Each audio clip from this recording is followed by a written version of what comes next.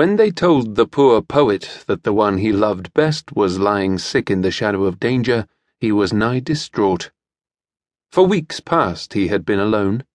She, his wife, having gone afar to her old home to see an aged grandsire ere he died.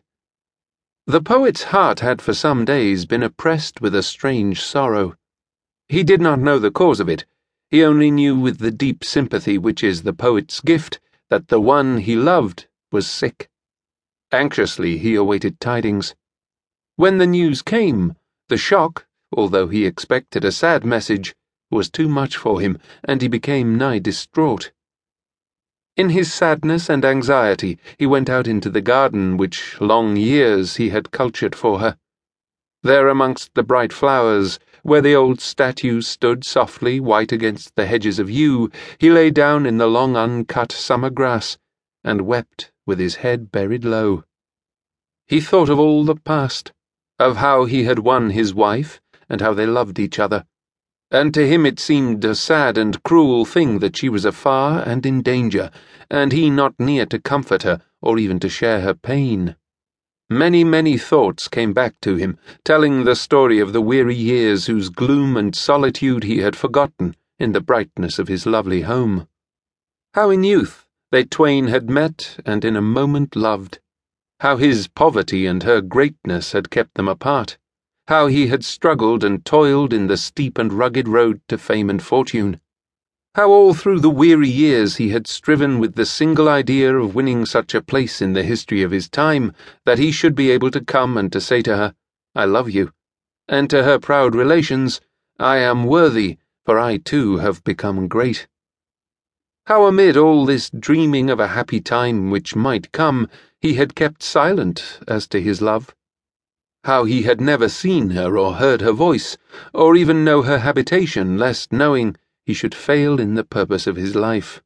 How time, as it ever does to those who work with honesty and singleness of purpose, crowned the labours and the patience of his life.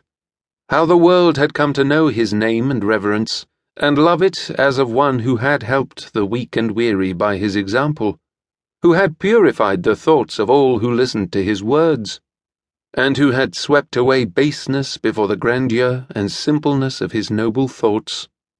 How success had followed in the wake of fame. How at length, even to his heart, timorous with the doubt of love, had been born the thought that he had at last achieved the greatness which justified him in seeking the hand of her he loved.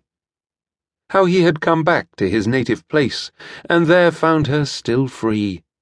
How when he had dared to tell her of his love, she had whispered to him that she, too, had waited all the years, for that she knew that he would come to claim her at the end. How she had come with him as his bride into the home which he had been making for her all these years.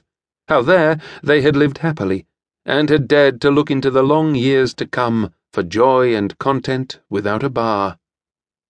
How he thought that even then, when though somewhat enfeebled in strength by the ceaseless toil of years and the care of hoping, he might look to the happy time to come. But alas, for hope! For who knoweth what a day may bring forth? Only a little while ago his dear one had left him hale, departing in the cause of duty, and now she lay sick, and he not nigh to help her. All the sunshine of his life seemed passing away. All the long years of waiting and the patient continuance in well-doing which had crowned their years with love seemed as but a passing dream, and was all in vain. All in vain.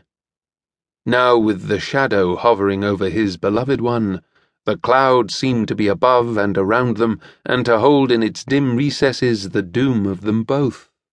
"Why, oh why," asked the poor poet to the viewless air, "did love come to us?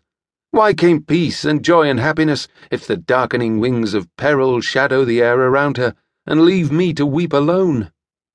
Thus he moaned and raved and wept, and the bitter hours went by him in his solitude. As he lay in the garden with his face buried in the long grass, they came to him and told him with weeping that tidings sad indeed